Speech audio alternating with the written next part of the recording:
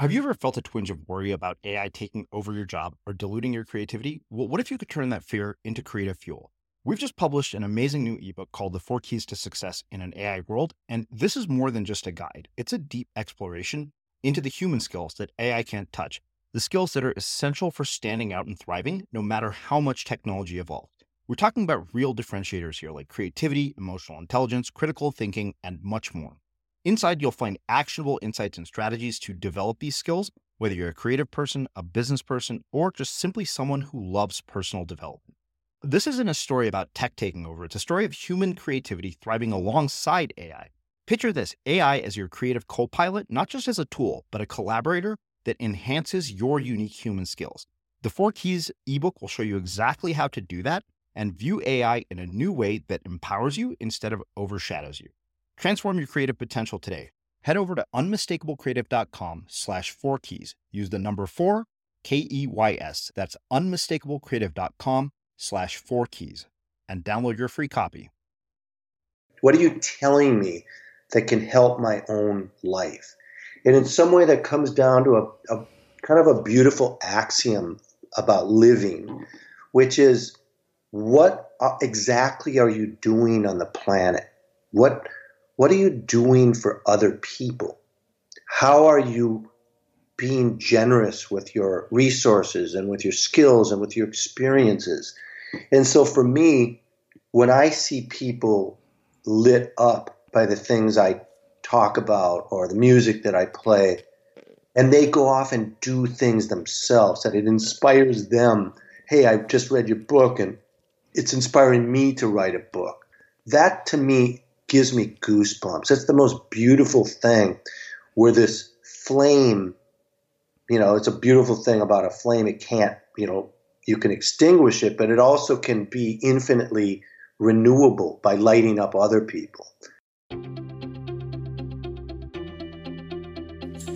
I'm Srini Rao, and this is the Unmistakable Creative Podcast, where you get a window into the stories and insights of the most innovative and creative minds who've started movements, built thriving businesses, written best-selling books, and created insanely interesting art. For more, check out our 500-episode archive at unmistakablecreative.com.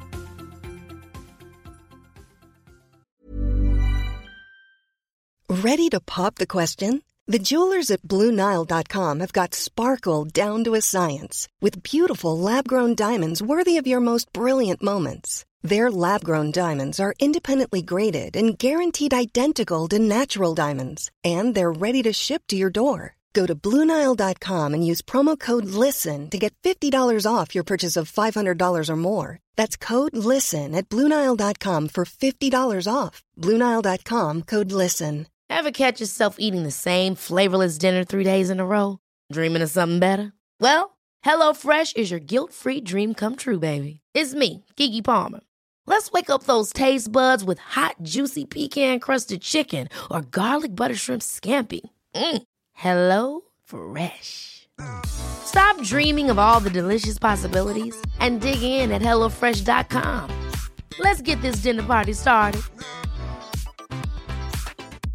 Hiring for your small business? If you're not looking for professionals on LinkedIn, you're looking in the wrong place. That's like looking for your car keys in a fish tank. LinkedIn helps you hire professionals you can't find anywhere else, even those who aren't actively searching for a new job but might be open to the perfect role. In a given month, over 70% of LinkedIn users don't even visit other leading job sites. So start looking in the right place. With LinkedIn, you can hire professionals like a professional. Post your free job on linkedin.com/people today. Since 2013, Bombas has donated over 100 million socks, underwear, and T-shirts to those facing homelessness. If we counted those on air, this ad would last over 1,157 days. But if we counted the time it takes to make a donation possible, it would take just a few clicks. Because every time you make a purchase, Bombas donates an item to someone who needs it. Go to bombas.com/ACAST and use code ACAST for 20% off your first purchase. That's bombas.com/ACAST, code ACAST.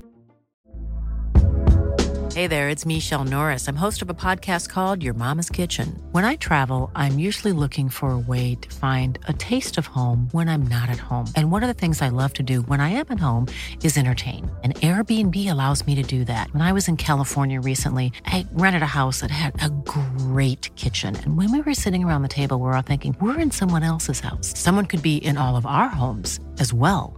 If you have a home, but you're not always at home, you have an Airbnb. Your home might be worth more than you think. Find out how much at airbnb.com/host.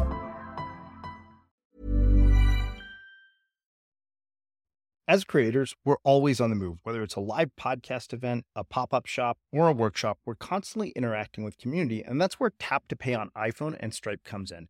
Imagine this. You're at a live event, a listener loves your merch, or a participant wants to sign up for your course on the spot. With Tap to Pay on iPhone and Stripe, you can accept their payments right there and then, right from your iPhone, so there's no extra hardware or no delays. Total game changer. It's not just for creators. Any business owner can do this. It's about making transactions smoother and much more personal, growing your business in your way. We've been using Stripe for our products and courses for a long time, and now with Tap to Pay on iPhone, you can take your business to the next level too. So visit stripe.com/tapiphone to learn more. Remember, folks, with Tap to Pay on iPhone and Stripe, your business is always at your fingertips. Peter, welcome to The Unmistakable Creative. Thanks so much for taking the time to join us.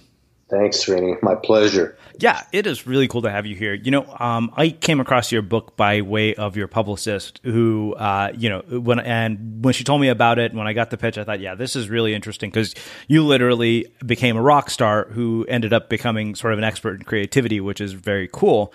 But where I want to start is by asking you about sort of the impact that the relationship you had with your father has had on your life and your career, because I know you talk about it prominently throughout the book, and I was just really kind of intrigued by that relationship and the influence that it's had on your life.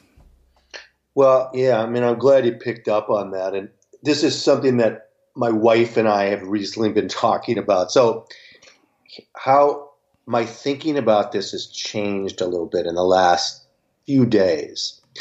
So my wife believes that because my dad died when he was really young, and I was really young when he died. I was 23. He got stage 4 cancer when I was maybe, I think, like 18 or 17. My life had just changed. So he said, you have this hagiographic perspective about your dad.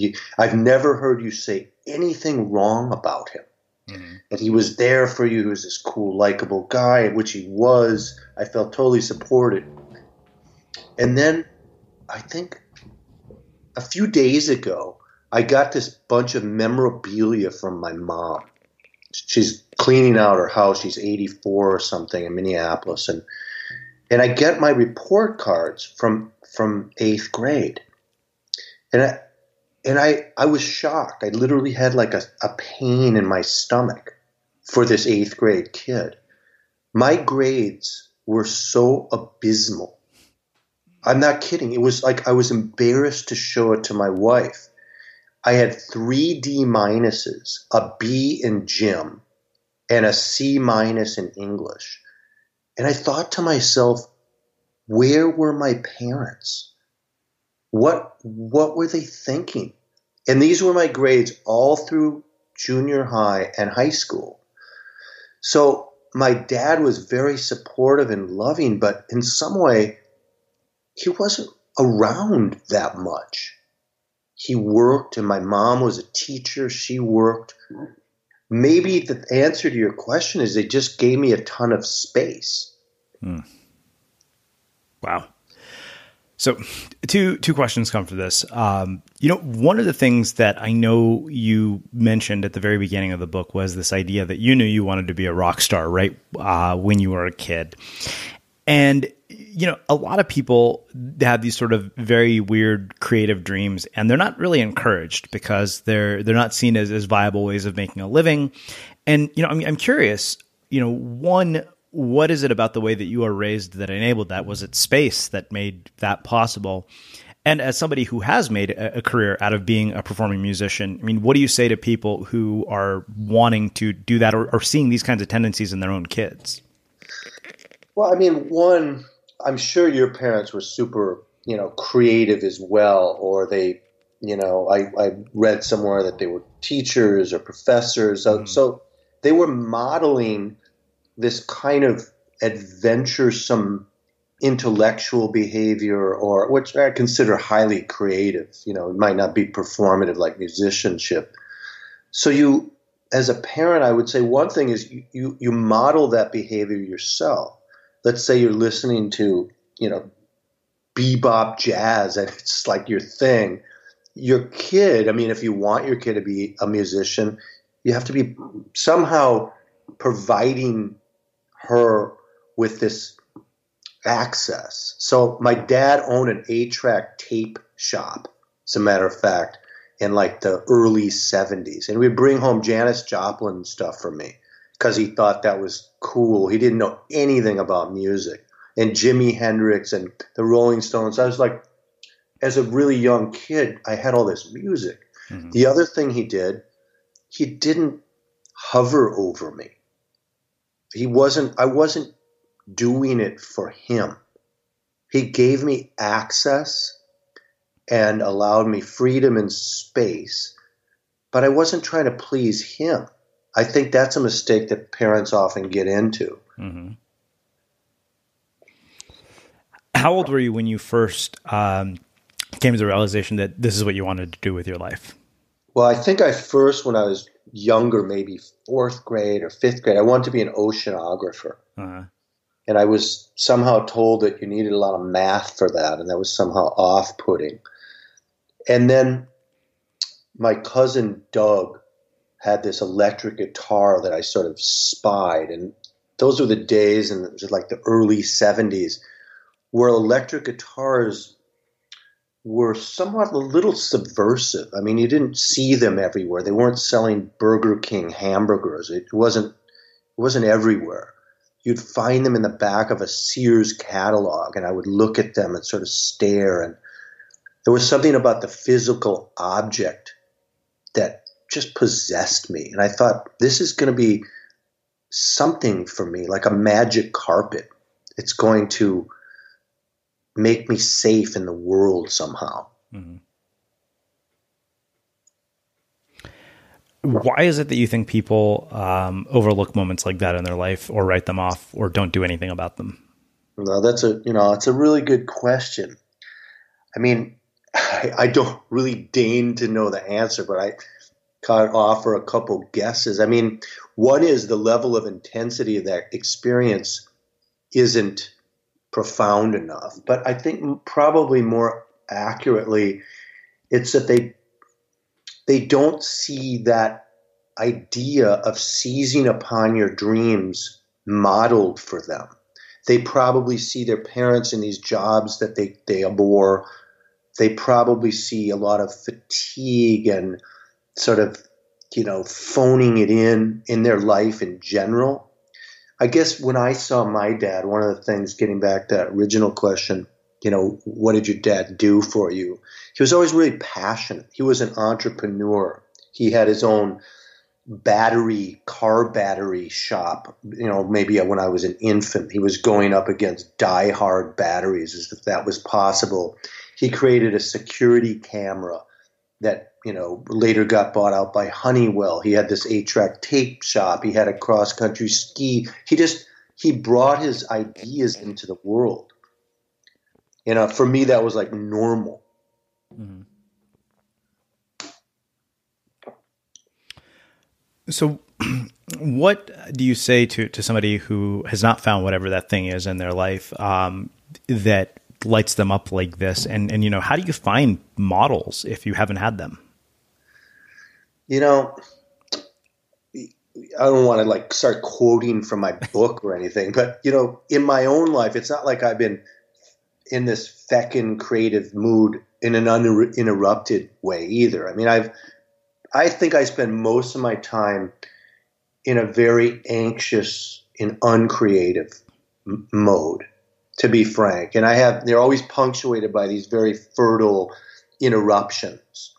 And one of the things that I do is, I set up these little traps for myself. And I say, all right, for 5 minutes, sit in a chair and just write about things that you wish you could do. And I don't care how absurd they are, how outrageous. I want to learn to somehow flap my arms and fly or breathe underwater. I mean, all these, just don't think at some point and just write and put down these ideas on paper. And then reading them, I think, is a pretty interesting process.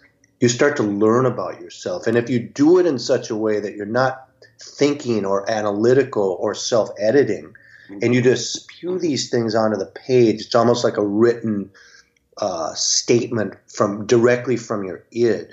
I think there's a lot to learn there. People are afraid, in my opinion, not necessarily to pursue their dreams, that's for sure, but even to touch base, to have some, mental awareness of what they possibly could be, if that makes any sense. Oh, yes. Yeah, that makes complete sense.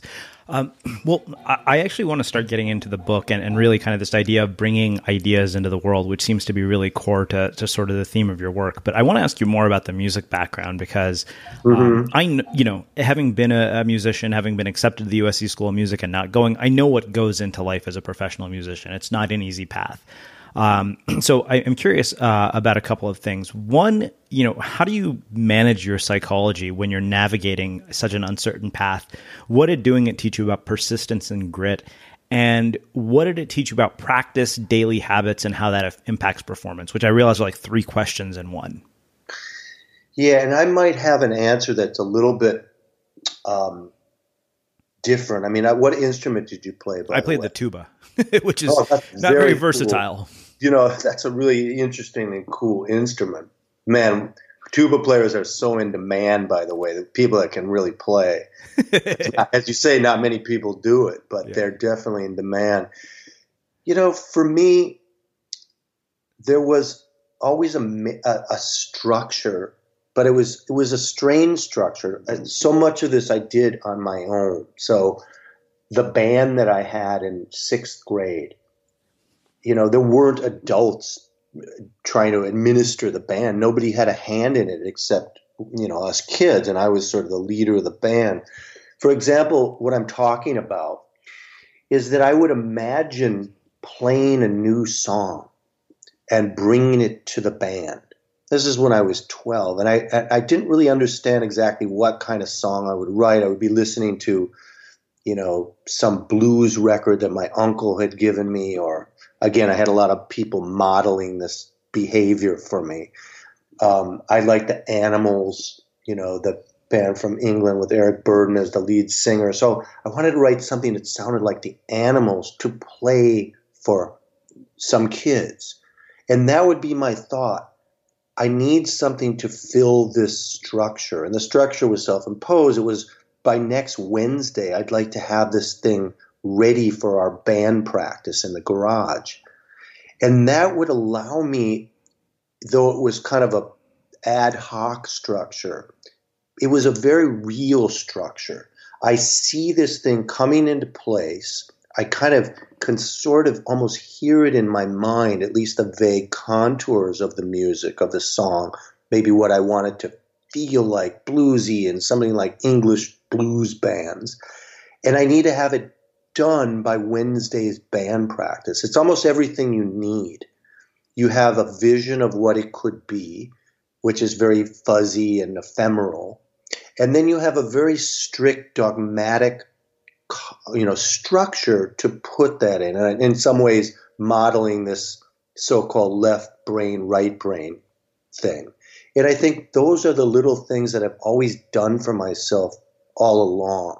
If I needed to take lessons in order to get this vision created by a certain time, or listen to a record and learn some licks off that, I would do that. But whether the structures are self-imposed, as they often were in my case, or if there's a school system that you're working within, you always need to have two. You have the vision of how it looks in success, which compels you and gives you resilience against the potential drudgery and the pain of failure and all that other negative stuff. It fuels your ambition. And then you have to have this really clear structure, very specific. Oh, I need this in this key by Wednesday. There's going to be this band practice, or however, your dream is going to manifest itself. Wow. So walk me through the journey from being a musician to the big muse to writing this book, and then we'll start getting into the principles in the book and how we use the ideas in the book to bring stuff to life. Yeah, and I'm asked this question a lot, so I'm thinking about it. How did you go from rock musician to whatever I am now? I don't even know what to call it. I go around and speak at different companies. I go to different schools, and I wrote this book. Part of it was the kind of the waning of the music industry, and the music industry it's changed. I mean, it's completely.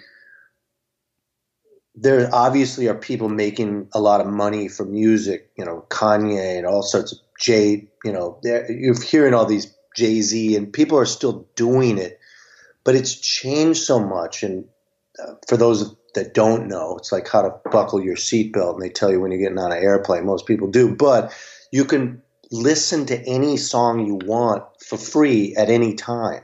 Mm-hmm. Go to YouTube and call up almost any song that's ever been written. And that in itself changed sort of certainly the monetary aspects, the remunerative aspect of how do I make a living through music when the whole industry is shifting. But even worse for me, and even more compelling, was that I found people. Well, I asked people, when's the last time you listened to a full album of music to the exclusion of all else? I don't mean on vinyl or any particular delivery system, but when did you sit and listen to a full record? I can't remember. Exactly. And you're a person who's, like myself, I don't do it very often either. Uh-huh. Now there are so many things, vying for our attention.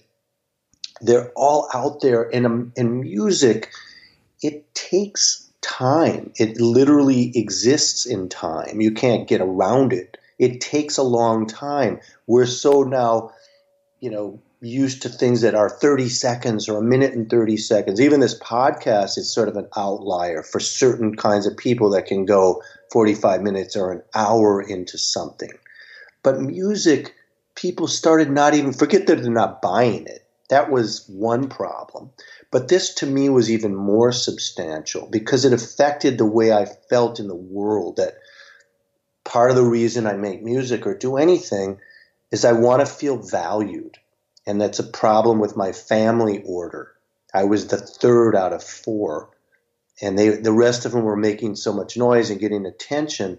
I felt that unless I did something amazing, nobody would love me. It comes down to being loved in the world. It's very compelling, by the way.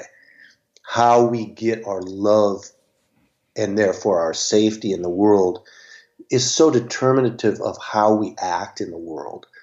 So I thought, well, what else can I do? And I was also doing a lot of film and TV scoring. I did a show called Bones for 3 or 4 years, all the music, a show called Judging Amy. And that was killing me because I like to talk, as you can see. And I'm in a room for 10 hours by myself a day or more. That was hard too. I wasn't feel I was getting the love and value. So I started to think, what do I know? What is the essence of what I know? Well, part of what I know is how to make stuff under pressure, under tremendous pressure, especially with that television stuff where you have to write maybe 40 minutes of original music, fully produced, not like demos. There was no demo stage. It had to be shiny and bright and fully baked. How do you do that music in 3 days? There wasn't even mathematically enough time to get it done. And part of what I started to think about was, how then do you set aside the fearful voice, which tells you these things, whatever they may be, can't be done? And I started to think about processes and the way that I worked and the way other people worked. And I thought, I wonder if this could be valuable to businesses. I knew nothing about businesses, by the way, 4 or 5, 6 years ago. I mean, the word ROI, none of it, investments, capital gains, and none of it did I know. Still don't know much. I didn't even know, much about HR or anything like that, or creative leadership and development. I've never heard those words, the words that I'm around all the time now. So I had this vague suspicion that what I had was valuable. And I put together a little program and I offered it to a friend of mine who worked at a company in San Antonio, a technology company. Can you go down and do it for us? And I did it, and it was amazingly successful. They liked it, and I felt like, yeah, this is really something. And then I got hired by a friend who was working at the Gap. And it was, one thing led to another. And I guess I went where I felt loved and valued, quite frankly. I mean, I think that aside from the potential money that could be made from this, much more compelling in almost every creative case is where you're feeling this sense of love and value. I guess, that's as clear as I can be about it. How do you identify the things that are giving you a sense of love and value in your life and your work? That are giving it? Yeah. Well, I think part of it comes down to, especially nowadays, people want things, it seems, maybe they always did, that are, how does this help me? How does this podcast help me, for example? There's a question, what are you telling me that can help my own life? And in some way that comes down to a kind of a beautiful axiom about living, which is, what exactly are you doing on the planet? What are you doing for other people? How are you being generous with your resources and with your skills and with your experiences? And so for me, when I see people lit up by the things I talk about or the music that I play, and they go off and do things themselves, that it inspires them. Hey, I just read your book and it's inspiring me to write a book. That to me gives me goosebumps. That's the most beautiful thing, where this flame, it's a beautiful thing about a flame. It can't, you can extinguish it, but it also can be infinitely renewable by lighting up other people. And that, in some ways, when I feel like I'm giving something that helps somebody grow, that's the best feeling. That's the best way I know I'm on the right path, I guess. A lot can happen in the next 3 years. Like a chatbot may be your new best friend. But what won't change? Needing health insurance. United Healthcare Tri-Term Medical Plans are available for these changing times. Underwritten by Golden Rule Insurance Company, they offer budget-friendly, flexible coverage for people who are in between jobs or missed open enrollment. The plans last nearly 3 years in some states, with access to a nationwide network of doctors and hospitals. So for whatever tomorrow brings, United Healthcare Tri-Term Medical Plans may be for you. Learn more at uh1.com. Hold up. What was that? Boring. No flavor. That was as bad as those leftovers you ate all week. Keke Palmer here. And it's time to say hello to something fresh and guilt-free. HelloFresh. Jazz up dinner with pecan-crusted chicken or garlic butter shrimp scampi. Now that's music to my mouth. HelloFresh. Let's get this dinner party started. Discover all the delicious possibilities at HelloFresh.com. Since 2013, Bombas has donated over 100 million socks, underwear, and T-shirts to those facing homelessness. If we counted those on air, this ad would last over 1,157 days. But if we counted the time it takes to make a donation possible, it would take just a few clicks. Because every time you make a purchase, Bombas donates an item to someone who needs it. Go to bombas.com/ACAST and use code ACAST for 20% off your first purchase. That's bombas.com/ACAST, code ACAST. Hiring for your small business? If you're not looking for professionals on LinkedIn, you're looking in the wrong place. That's like looking for your car keys in a fish tank. LinkedIn helps you hire professionals you can't find anywhere else, even those who aren't actively searching for a new job but might be open to the perfect role. In a given month, over 70% of LinkedIn users don't even visit other leading job sites. So start looking in the right place. With LinkedIn, you can hire professionals like a professional. Post your free job on linkedin.com/people today. There's never been a faster or easier way to start your weight loss journey than with PlushCare. PlushCare accepts most insurance plans and gives you online access to board-certified physicians who can prescribe FDA-approved weight loss medications like Wegovy and Zepbound for those who qualify. Take charge of your health and speak with a board-certified physician about a weight loss plan that's right for you. Get started today at plushcare.com/weight loss. That's plushcare.com/weight loss. plushcare.com/weight loss. Hey, it's Ryan Reynolds, and I'm here with Keith, co-star of my upcoming film, If, only in theaters May 17th. Do you want to tell people the big news? All right, I'll do it. Sign up now and you'll get unlimited for $15 a month and 6 months of Paramount Plus Essential Plan on us. MintMobile.com/switch. Upfront payment of $45 equivalent to $15 per month. Unlimited over 40 gigabytes per month. Face lower speeds. Videos at 480p. Active Mint customers by 531.24 get 6 months of Paramount Plus Essential Plan. Auto renews after 6 months. Offer ends May 31st, 2024. Separate Paramount Plus registration required. Terms and conditions apply if rated PG.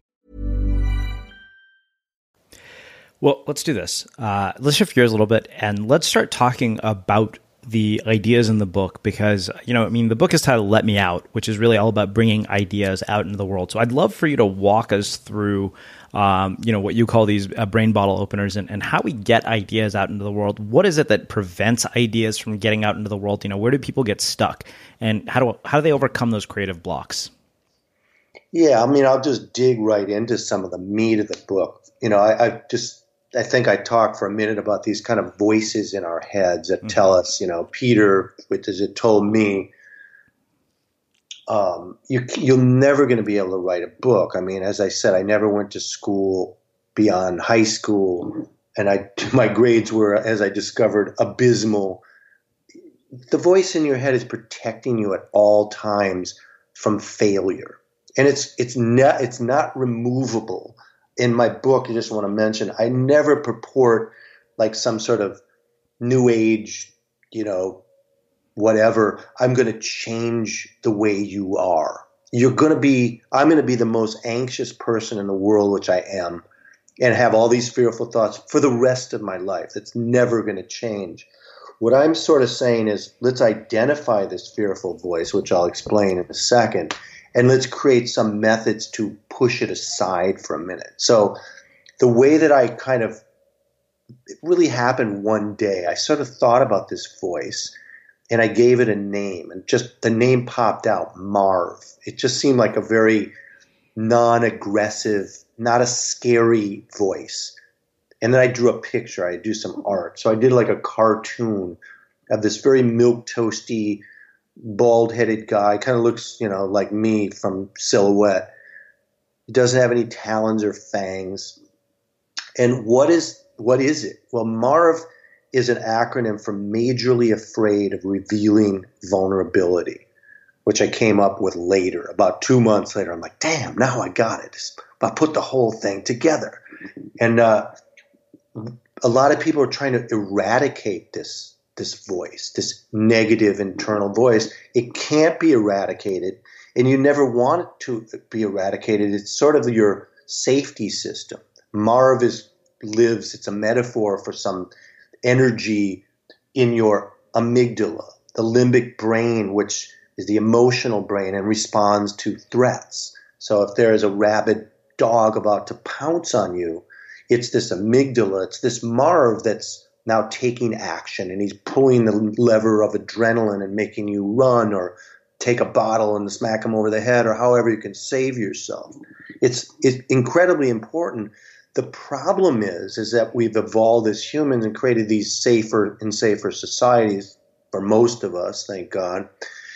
We don't usually encounter these mortal threats. But Marv intuits somebody not liking our book or our record album as a mortal threat. So he's very cautious about this. And his kind of logic, if I can put it in those terms, if I come on your show, on your podcast and I sound like an idiot and I fail. Marv has actually, by the way, said to me about 4 a.m, you better be up for this guy. This Sweeney's a pretty sharp dude and you better be up. But Peter, you could get on there and sound like an idiot. You could fail, possibly. And if you fail, you will be ashamed. This is how Marv's process works. And what happens to shameful people in the world? Logically, they're abandoned. Everyone shuns a horrible, shameful person. And then he goes the final step. What happens to the abandoned? It gets a scary music underscores here. Some music I would have used for Bones. He reminds us, that Marv voice in our amygdala, that when we were infants, and he does this all on a subconscious level, if we were abandoned, we literally would have died.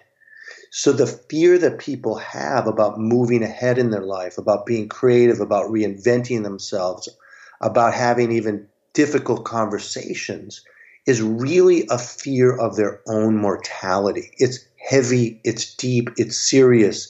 It's not something you can just brush aside and laugh off. The technique that I found that works to get Marv to sort of take a break is simply to start the first steps of that which you are fearful of. So, for example, I wanted to fly an airplane all my life. It's something I always wanted to do. And I was afraid of crashing and dying, and especially as a father, and I have 4 kids, and they're going to say my father was an idiot and he died in a plane. So I never did it. Then I thought, I'm going to test my book. I'm going to literally use the tenets in the book and see what I can do. The first step that I took was walking to my chair, which sits in front of my computer, with intention. That's all I did. And once I walked to my chair with intention, the Marv voice didn't even know really what was happening. I sat down and then I Google searched flight times, test flights in Santa Monica, near where I live. Now, those were tiny little actions, but they were, I don't even know how to articulate it. They were a universe apart. They were of a different order from my previous fearful mulling, as insignificant as they sound. And one step leads to another. And while you're in process, this Marv voice is kind of quiet. He's like, oh, Peter's Googling search for, he's cool. He's in process. Obviously, he's got this. And Marv leaves you alone. And I was, in a month or two flying over the San Fernando Valley in a Cessna. And Marv was basically in the back saying, yeah, right on, Peter. So, I mean, that's a little bit of how I explain that internal voice. Mm-hmm. So outside of the voice, what about taking ideas and bringing them to life sort of logically? That's, sort of the first step. But what else goes into this? Like, what are the other things that we could be doing to bring ideas to life that are sort of sitting and brewing in our heads? Well, I mean, it is a first piece, but it's the first, middle, and last piece as well, because that voice is always there. So in writing the book, for example, I was just using the things that I have done that were very fearful for me. And what did I do with this process? It was simply a matter of getting this Marv to move aside. And as far as a book goes, the things that we want to pursue, how to pursue them is fairly easy, especially these days. There's so many, manuals online and so on. The technical aspects of how these things are done are far easier than managing the emotional things that prevent us from doing it. So as far as the book, I started writing an outline or a chapter, and I got help from other people. The other thing that Marv prevents us from doing, this internal critic, and I'm going to ask you about this too. Yeah. When you started this podcast idea, how long have you been doing it, by the way? At the end of this year, it'll be 8 years, I think, or 7 years. Oh, Losing track. A super long time. So, I mean, I'd feed it back to you. Yeah. Was there any point at the beginning where you had any doubts about its success? Yeah. I mean, the beginning, the middle, and the end. Yeah, that's right. It's always there. So, and then the other question I want to ask, too, which relates to one of the ideas in my book, who specifically did you go to? I'm assuming you didn't do the entire thing in a vacuum. Who did you go to for support or advice or even run the idea by?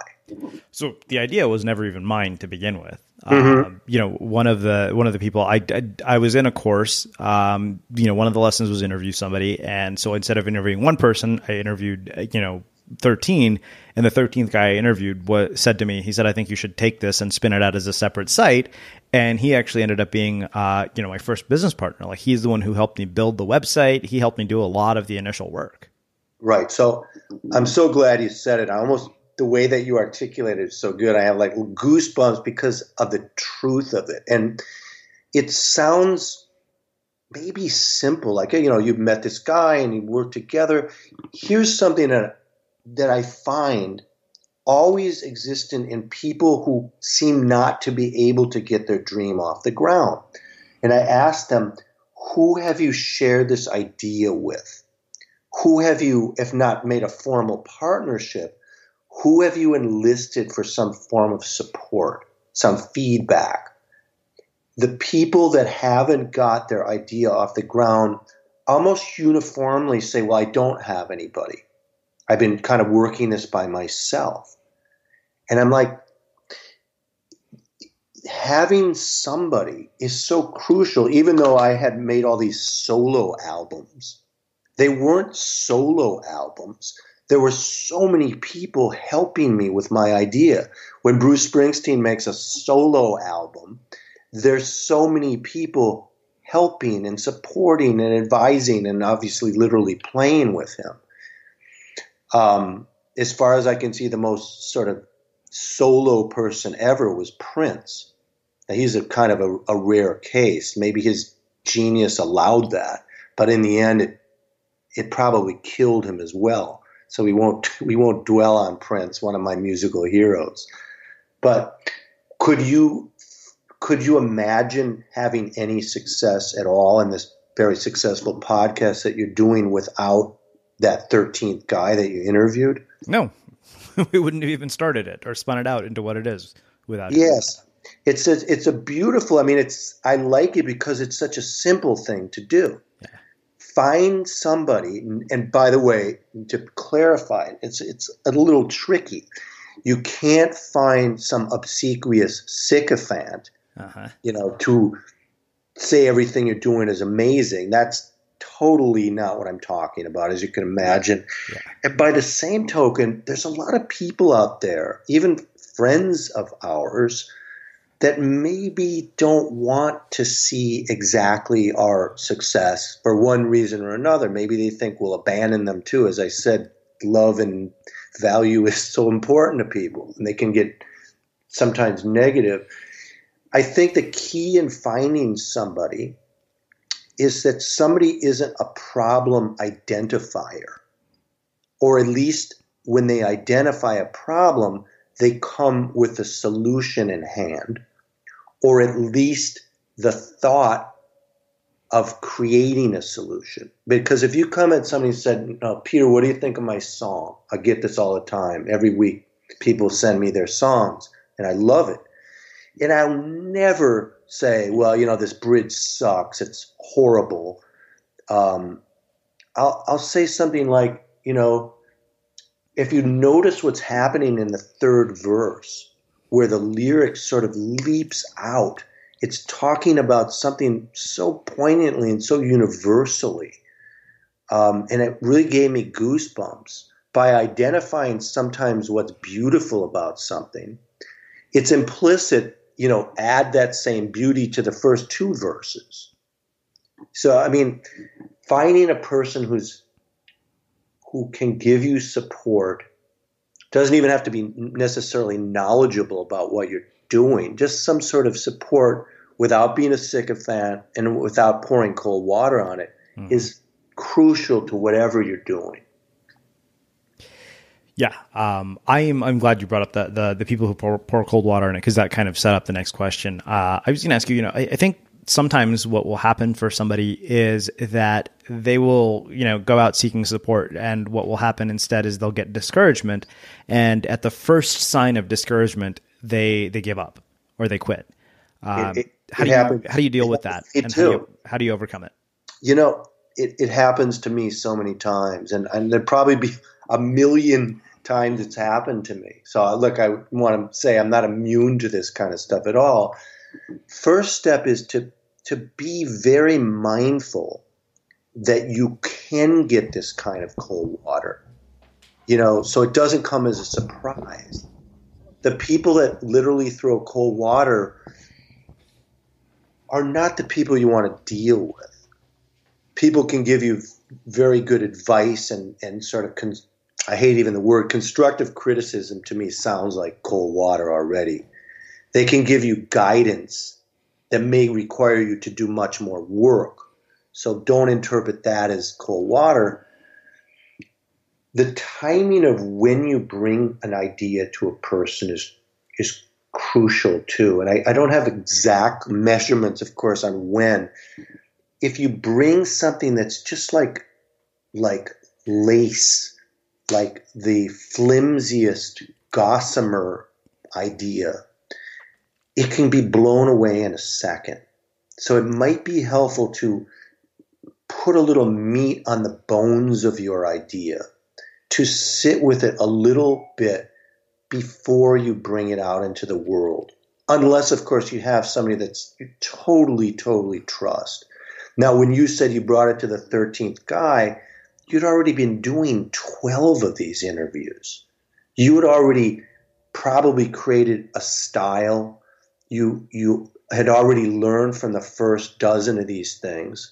When this guy heard it, although you said you've done 500, I'm sure you learned so much more. But by the time you hit 13, you had already made something of substance and weight. And that was, it was propitious timing because you couldn't have planned it. But that would have been the time to bring the idea out. It's got a little meat on the bones. Wow. Well, I want to ask kind of, what your sort of day-to-day habits and routines and rituals look like as a creative person. Like, what does your average day look like? Well, again, I can see you've been doing these 500 because they're great questions. And I'll generalize this by saying I know a lot of artists and musicians, and a lot of people might think, and poets and writers, and some people generalize the, quote, creative type as being this sort of mercurial, sort of sleep late into the day and, get high and ideas come to them. I'm not going to name names, but nobody I know isn't an amazingly disciplined, hard worker. I mean, anybody that you admire, they are working this shit to the bone, and they're learning and they're frustrated and they're going through some kind of process. So that's a general sense. So for me, I'll just give you a rundown, and I don't suggest that anybody do anything like what I do, but it's very, very rigorous in terms of discipline in a certain way. So I happen to be what they call an observant Jew, and I observe the Sabbath, so I don't work one day out of the week, and I kind of completely exempt myself from any kind of technology. We could never do this podcast for me on a Saturday, not in 30 years, nor would I play a gig on between Friday night and Saturday night. That's a huge underpinning of a structure for me, and it gets theological, and I'm not going to get into that at this point, but I wake up very early in the morning because it's a great time for me to work, sort of in the stillness of the day before phone calls start coming. I'll wake up. I usually have have a prayer session that I do every day in the morning and a little bit in the afternoon and at night. And then I'll start maybe writing or answering some emails, something to do with writing or helping people. This goes on till about 10 o'clock, and then I'll work out. I like to box, so I go 3 or 4 or 5 times a week. Something that gets my heart really pounding and sweating. For sure, physical resilience. And I want to just throw this in here because some people might not factor it in. Physical resilience is such a huge component. And I know you surf and you look like you're in great shape. Unless you just chose those pictures that reflect the muscularity. But it's such a huge part of having the stamina to create, to think, to be resistant to negativity, which is going to be there at every second. It's going to be the majority of time. You're going to have, I don't know, these ratios are just coming out of the top of my head, but like you're going to have 95% drag and maybe if you're lucky, 5% flow. Mm-hmm.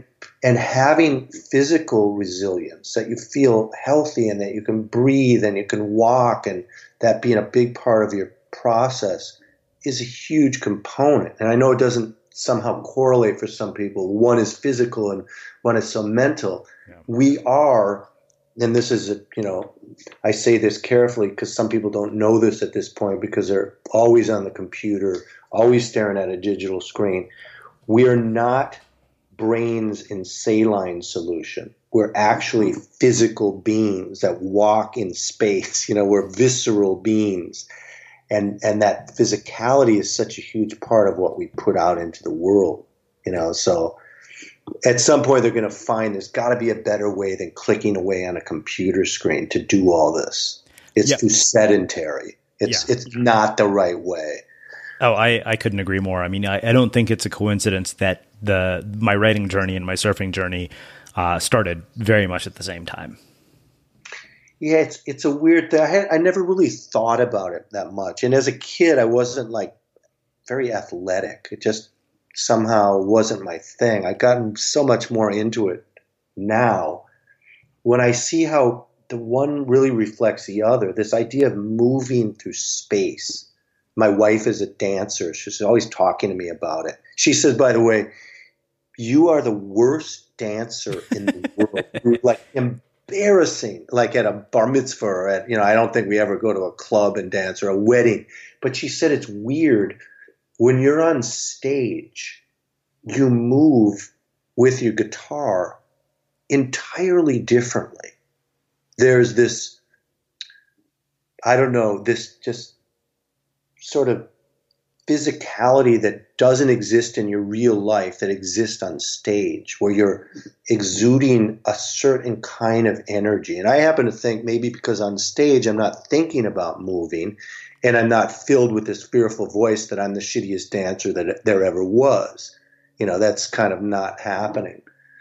But it is to this idea of the physical and the emotional, the mental, all kind of being apart. I got a stand-up desk, which I'm not using at the moment. I should have been. It's kind of a cool thing. I don't know. Do you ever use that? I know of them. I don't use one, but I know of them. It kind of is good. Sometimes you're just too tired, but you write differently and you think differently when you're standing up. I can't quantify how it's different, but it is.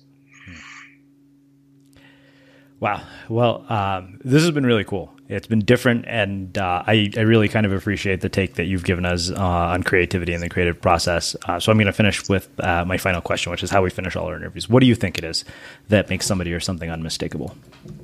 Well, I had a chance to think about that a little bit.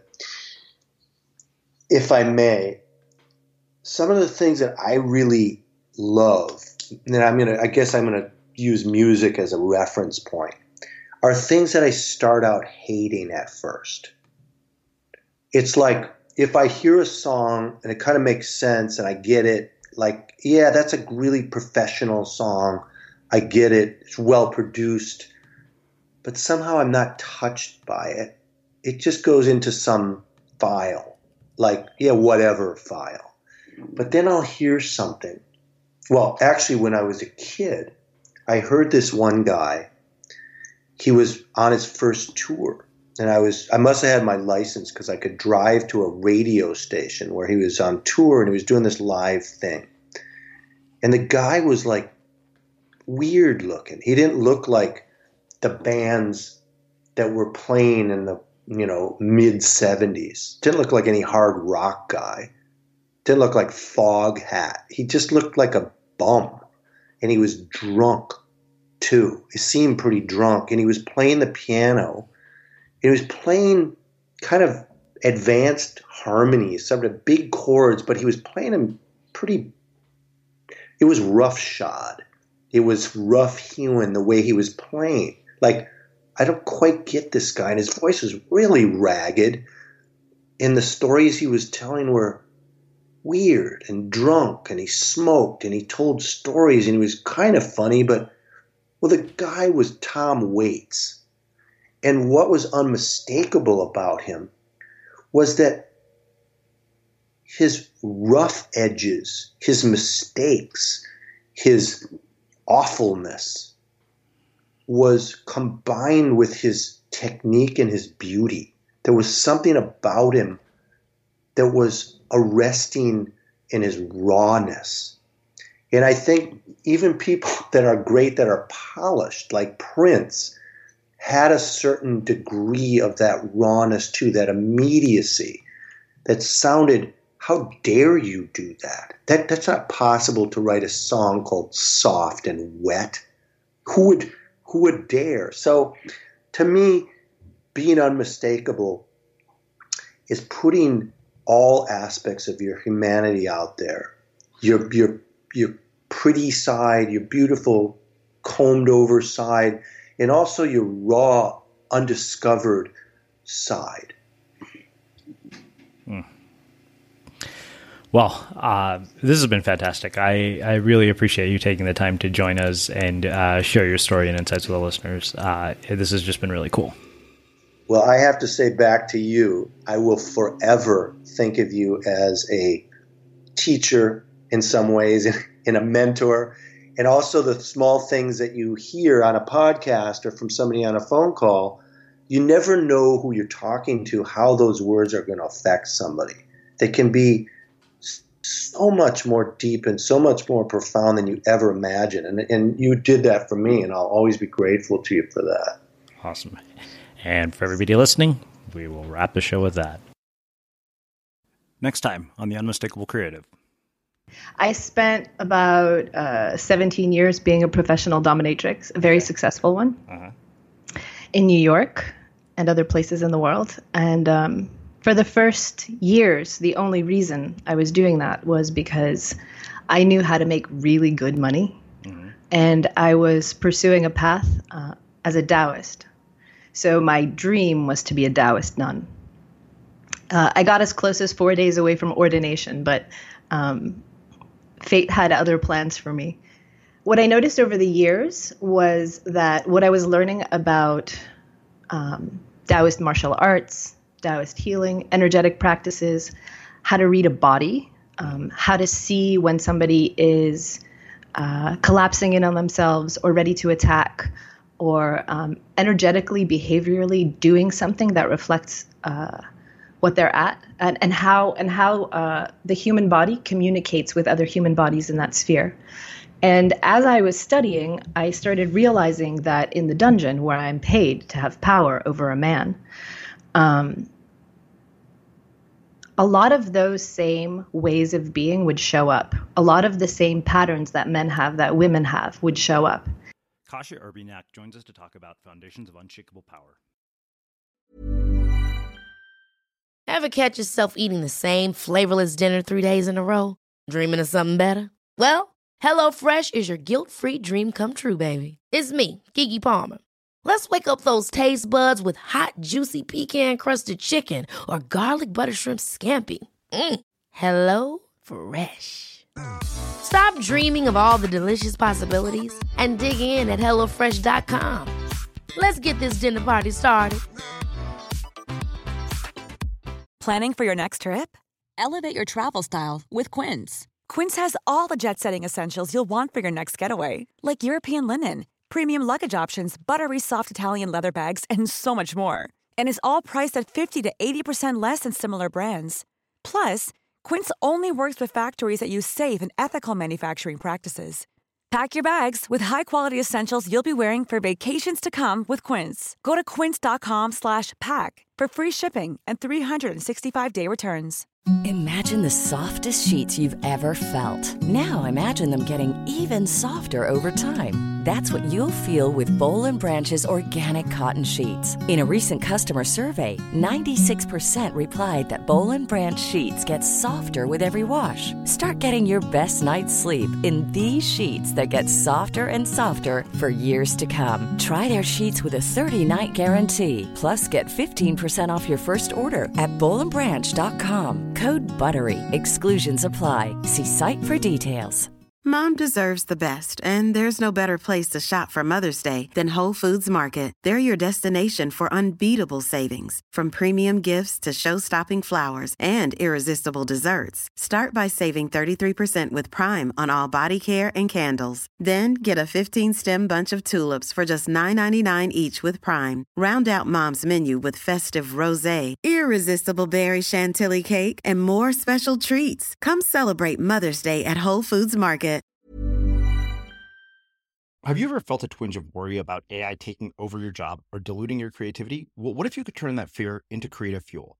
We've just published an amazing new ebook called The 4 Keys to Success in an AI World, and this is more than just a guide. It's a deep exploration into the human skills that AI can't touch, the skills that are essential for standing out and thriving, no matter how much technology evolves. We're talking about real differentiators here, like creativity, emotional intelligence, critical thinking, and much more. Inside, you'll find actionable insights and strategies to develop these skills, whether you're a creative person, a business person, or just simply someone who loves personal development. This isn't a story about tech taking over. It's a story of human creativity thriving alongside AI. Picture this, AI as your creative co-pilot, not just as a tool, but a collaborator that enhances your unique human skills. The 4 Keys ebook will show you exactly how to do that and view AI in a new way that empowers you instead of overshadows you. Transform your creative potential today. Head over to unmistakablecreative.com/4keys. Use the number 4, KEYS. That's unmistakablecreative.com/4keys and download your free copy.